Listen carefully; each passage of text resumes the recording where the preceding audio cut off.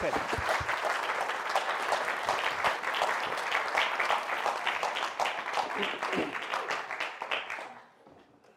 Right, well, thank you very much indeed, Mike, for those kind words. And I'd like to begin by thanking you all for coming along this evening and thank the people who've been involved in creating this amazing mirage you see behind me. In particular, I'd like to thank Matt Fancy, Laura Irving, Alex Wilcox, Jonathan Beale, and of course Mike for those kind words. I'd also like to thank Julia Taylor for very kindly lending us some of her lovely old radio sets, including this, I think it's a 1948 Echo I see on my left. So my aim this evening is to present the case for radio drama, and in particular in the period 1945 to 1963, and to present that as part of our cultural heritage, worthy of preservation, appreciation, and access. The other thing I want to do, or one of the other things I want to do, is to place radio drama in its cultural context and suggest how radio dramas in the 1950s reflected the culture of the time and as a result can be interpreted. I'm also going to say something about archive policy. I'll be playing 9 short pieces of radio. When I was writing this lecture, one of the things that I thought was it's slightly disappointing that my research doesn't seem to have much significance or relevance to people's lives today. I mean, after all, who's interested these days in Cold War culture? Then, on the 4th of March, Russian agents used nerve gas on the streets of Salisbury, so maybe my talk will be slightly more relevant than I had thought.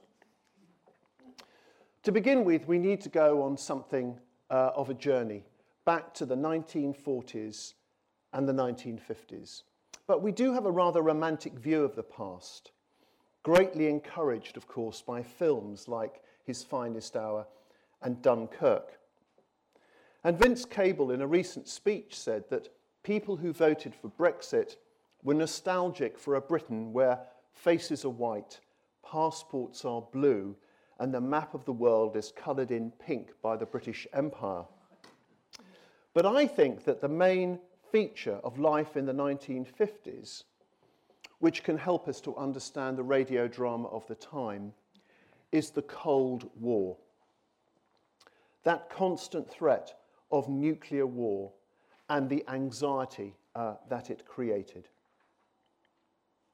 In the 1940s, after the Second World War, the novelist Iris Murdoch arrived from South Africa, from the colour and sunshine of South Africa, and described London as unpainted, stained, cracked, dull, and war-damaged, characterised by ruins, cellars, and dark fogs. So, you must imagine that you are somewhere not very warm, rather dark, and a little bit shabby. Not unlike the Shelley Theatre itself. But the war is over. It's 1945. So let's put the radio on. This is the BBC Home Service. We present The Atom Explodes, the story of research into radioactivity, from its discovery by Becquerel at the end of the last century up to its newest development, the atomic bomb. Cigarette man? Thank you, John. Charles? No thanks. Light? Oh, yes. I don't strike a match. I'm radioactive. You're what? Radioactive. I took a pill a couple of hours ago. Pill? I'm sorry to be dense, but I haven't the slightest idea what you're talking about. Well, the pill was radioactive. You see, a friend of mine's a doctor, one of these research blokes. Quite a nice chap always. The only thing is he's always brightly suggesting I might like to be infected with this or that. I've been quite firm up till now, but this time it was only a question of taking a pills or whatever you must have once in a way, I tell you. But didn't you ask what it was first? Of course I did. He said it was phosphorus, valuable to the bones and all that. So you will see from your list that That was The Atom Explodes, written and produced by Nesta Payne. We'll hear two examples of her work on 9:45 on a Wednesday evening, 15th of August 1945, on the Home Service. Don't worry too much about the other remark, not accessible. I'm not going to be telling you when we hear these extracts what they mean or what they signify, but I am just going to say one or two little things things for you to think about at least. And I think that extract is truly bizarre. It really is radio from a completely other world. You have to bear in mind that it was broadcast 9 days after the bombing of Hiroshima. And the subject of nuclear energy, nuclear power, was expressed through the medium of a conversation at a cocktail party.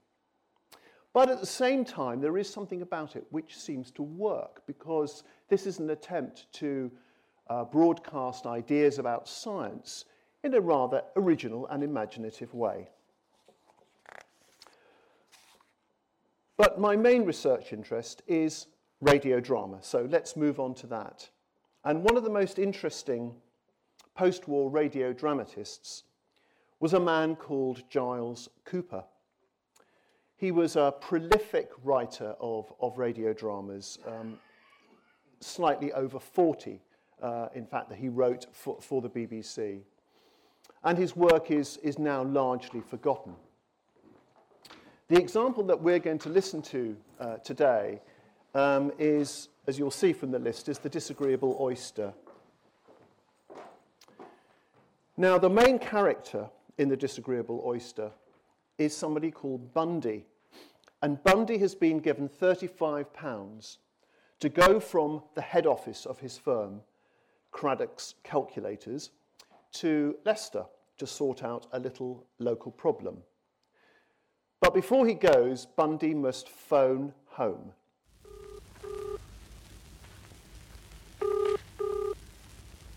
That's my telephone on the table in my hall. I can hear the sunlight sending a shaft down from the landing window. I can hear the carpet breathing dust. Hello, who's that? My husband's out. Alice, it's me. It's Mur. Is something wrong? No, but I've got to go away for the night for the firm. It's an emergency. For the night? Yes, and I've got to buy a toothbrush and a pair of pyjamas. I'll wear my Macintosh as a dressing gown. Oh, but what about me? I shall be all alone. Oh, I know, darling, but it can't be helped. It's an emergency. I'll be back tomorrow morning. Don't forget to put the chain on the door. But who will get the coal? And who will empty the rubbish from the kitchen? I will, Alice, I will. Tomorrow. And bread. I want a wrapped loaf when the shops are shut. I'll get some in Stoddy's Hunt, but now I must catch the train. Goodbye, Alice. Look after yourself. Goodbye. I haven't travelled from Euston for years. It's all so different from what I'm accustomed to. I've got £34. This is a stern and serious train. £34. It won't reach the sea in 60 miles. £34. These suburbs, too. £34. They can't fool me because all the houses look like mine. £34. Oh, no, these are northerly suburbs. £34. Eskimo land. £34. Take this compartment. £34. Only 3 aside. £34. Not what I'm used to at all. £34. Panelled in rare Empire wood. £34. Well. £34, 5 and 6 pence. Change at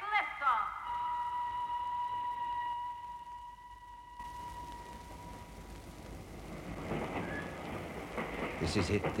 This is it. Some bungalows, a timber yard. Now, would that be a mill? This is it.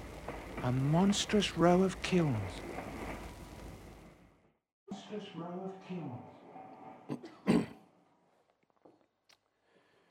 Now, one of the interesting things about Giles Cooper's writing, and we're going to find that in a number of these clips, is that the drama is inside the head of the main character.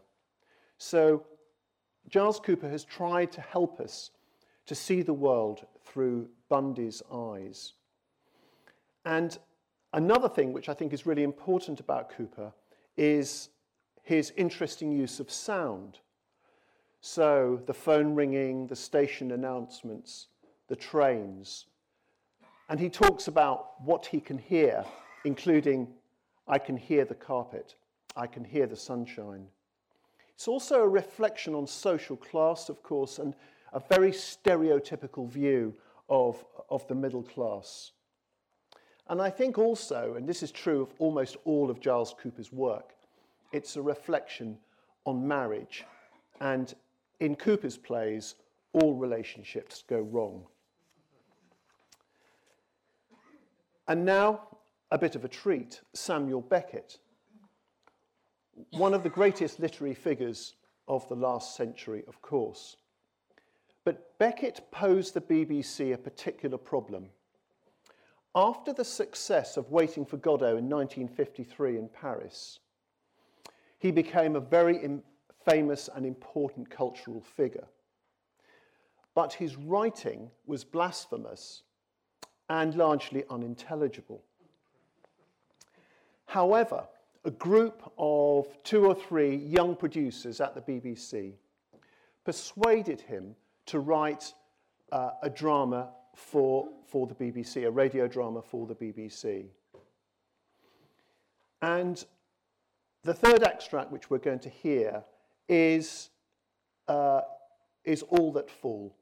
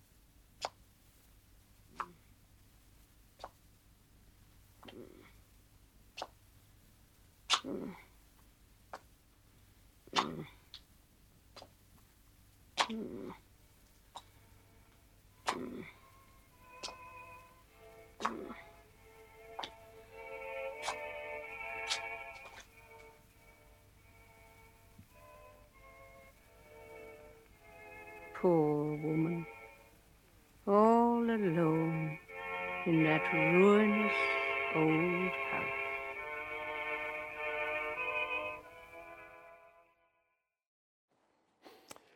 Despite the obvious humour of Beckett's writing for radio, the play is also characterised by great tragedy and horror. It's the main part of the story. It concerns the death of a child. A child has fallen from the train, probably thrown there by Dan himself. And so the listener is forced to encounter both humour and wordplay, and also something deeply tragic and horrific, a typical Beckett device. Now we come to Harold Pinter. The Pinter story in relation to BBC radio drama is fascinating. And I think we're very fortunate tonight to be able to listen to something which has been completely unobtainable, and that is the first Harold Pinter play written for radio, A Slight Ache. Pinter was, of course, another great literary figure of the 20th century, but not in 1959, because his stage play, The Birthday Party, had been a complete disaster on the London stage. Despite that, the BBC, to its great credit, commissioned Pinter to write 3 radio dramas. And the first of these, A Slight Ache, I think without further ado we will listen to the beginning. Have you noticed the honeysuckle this morning? The what? The honeysuckle. Honeysuckle. Where? By the back gate, Edward. Was that honeysuckle? I thought it was convolvulus or something. But you know it's honeysuckle. I tell you, I thought it was convolvulus.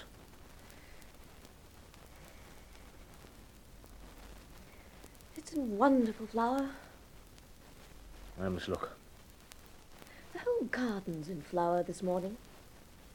Clematis, convolvulus, everything. I was out at 7. I stood by the pool. Did you say that the convolvulus was in flower?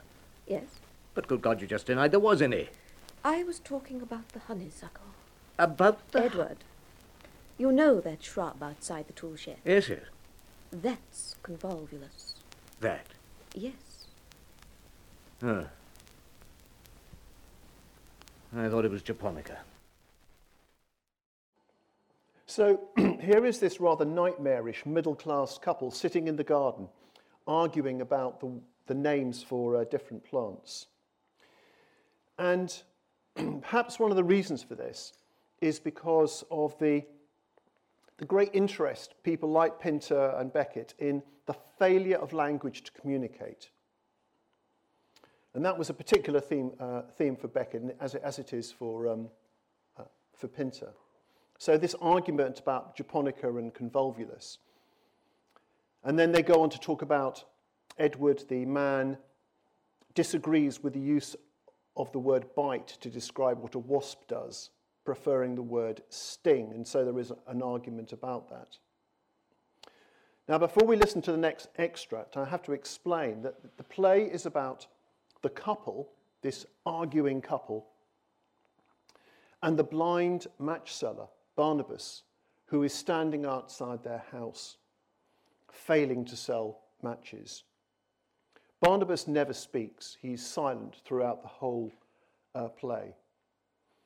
Eventually, Barnabas undermines Edward and, in fact, replaces him. So let's hear the next extract. Pool must be glistening in the moonlight. And the lawn, I remember it well. Cliff. Sea. The three mast schooner.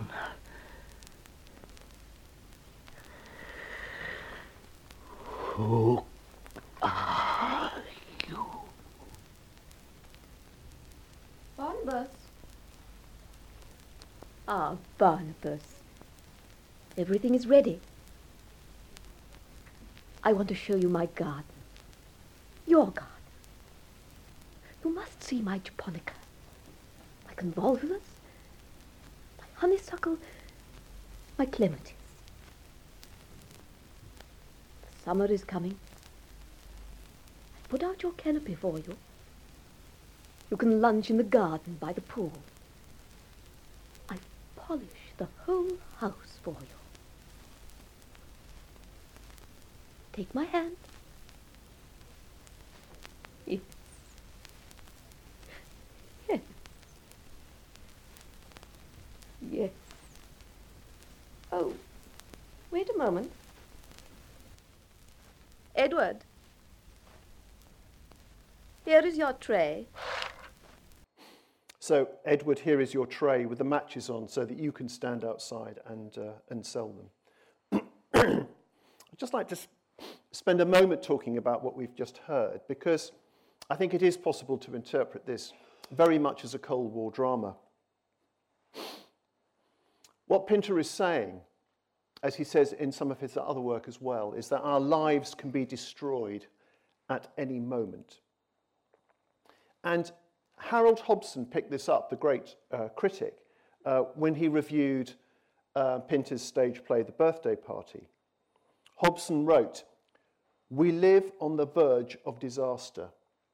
One sunny afternoon, a hydrogen bomb may explode, and there is something in your past which will catch up with you." That's a slightly abbreviated version of what he had to say, but you get the point. So Edward's life, his stable life with his wife, is being destroyed by the presence of this unknown man, Barnabas. But at the same time, and this is a trick really of radio drama, we don't know whether Barnabas really exists because we can't see anything. Is Barnabas real, or is he just a figment of their imagination? So it's a truly radiogenic play, and any attempt to put it on the stage, I think, would be mistaken. Now, the term theatre of the absurd was coined by Martin Esslin and is used to describe the rather bizarre, irrational worlds created by writers like Beckett and Pinter. But it is especially true of the work of the Romanian writer who also went to live in Paris, Eugene Ionesco. And once again, I think we're very fortunate to be able to listen to an otherwise completely unobtainable piece of audio, and that is two extracts from Ionesco's Rhinoceros. Slightly pertinent, because I think, am I right in saying that the last African white rhino died, or the last male one did this week? So Rhinoceros is an adaptation of a stage play. And let's go from the beginning. Thank you, Alex. This is the BBC Third Programme.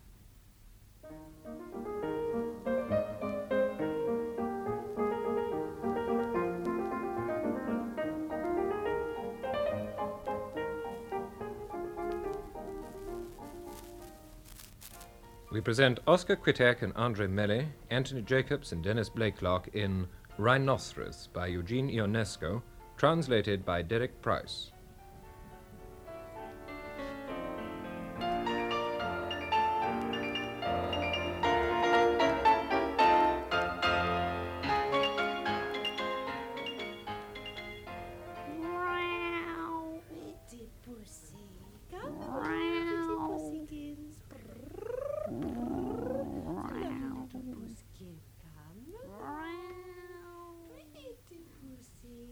That woman gets on my nerves. What? That woman gets on my nerves. What woman? The woman with the cat. Too stuck up to buy from us nowadays.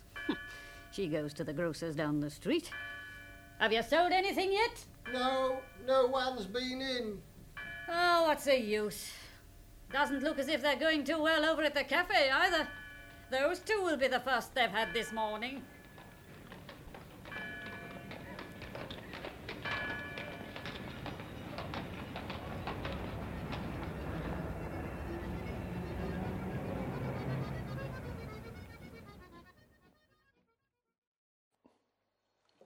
So the play begins with this wonderful little portrait of provincial life in France, with the shopkeepers, the clock, the cat.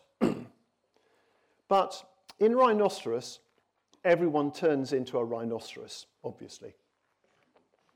And in the next sequence, which we're going to hear, we're actually going to hear someone go through this process. After all, rhinoceroses are living creatures the same as us. They've got as much right to life as we have. As long as they don't destroy ours in the process. You must admit the difference in mentality. Are you under the impression that our way of life is superior? Well, at any rate, we have our own moral standards, which I consider incompatible with the standards of these animals. Moral standards? I'm sick of moral standards. We need to go beyond moral standards. And what would you put in their place? Nature. Nature? Are you suggesting we replace our moral laws by the law of the jungle? It'll suit me. Oh, you say that, but deep down We've no got one... to build our life on new foundations. We must get back to primeval integrity. I don't agree with you at all. I mean... I can't breathe. Look, just think for a moment. You must admit that we have a philosophy that animals don't share, and an irreplaceable set of values which has taken centuries of human civilization to build up. When we've demolished all that, we'll be better off. Ah, that's not what you believe fundamentally. I know you too well. You know as well as I do that mankind is the... Don't talk to me about mankind. I mean the human individual. Humanism. Humanism is all washed up. Humanism, you're a ridiculous old sentimentalist. I'm amazed to hear you say that, Jean Rere. You must be out of your mind. You wouldn't like to be a rhinoceros yourself, now would you? No, I'm not a victim of... Can you speak more clearly? I didn't catch what you said. You swallowed the words. What's wrong with being a rhinoceros? I'm all for change. It's not like you to say a thing like that. Now, I think you could present an argument for saying that rhinoceros works particularly well on radio Because if you can imagine that staged, then it'd be an extremely difficult thing to do, and there'd be kind of awkward papier-mâché heads of rhinoceroses or something ghastly like that. So I think it is a very radiogenic work. And one of the really demanding things about it is that we are forced to imagine in our own minds what it would look like if somebody did become a rhinoceros. And I think without the visual imagery that you would get if it was on the stage or in a film, we have that mental space to wonder what on earth it means. Once again, it could be seen as a Cold War drama, and this is a slightly crude analysis, but maybe the most obvious interpretation is that everybody becoming a rhinoceros is like everybody becoming a communist. Finally, we return to the work of the radio producer Nestor Payne. And we're going to hear an adaptation of a Ray Bradbury short story. So this is an example of science fiction. The world has been destroyed by nuclear war. But there is a house still standing, and it is staffed by talking robots, even though there is no one to talk to. Okay.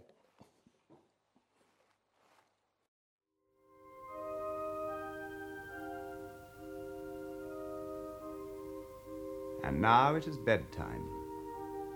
In the bedrooms, the beds are being warmed by their electric blankets, for the night is cool.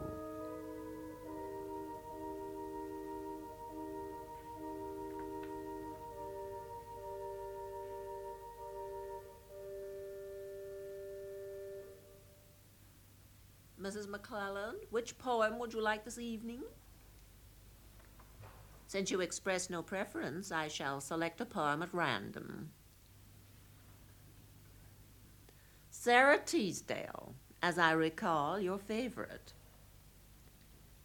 There will come soft rains and the smell of the ground, and swallows circling with their shimmering sound, and frogs on the pool singing at night, and wild plum trees in tremulous white.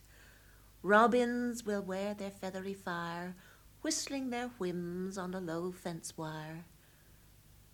And not one will know of the war. Not one will care at last when it is done. Not one would mind, neither bird nor tree, if mankind perished utterly. And spring herself, when she woke at dawn, would scarcely know that we were gone. So, perhaps the most extreme of the Cold War dramas that we've heard, the world after nuclear war.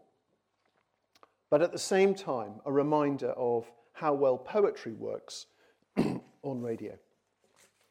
So, I'm just going to say a few words for about 5 minutes or so about archive policy. Because of all the examples I have played, only The Disagreeable Oyster by Giles Cooper is available to buy or listen to legally.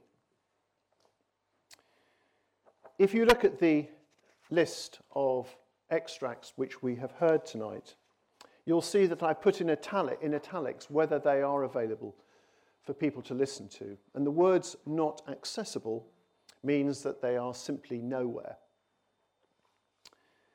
There are, however, one or two exceptions, and Giles Cooper's work is a good example.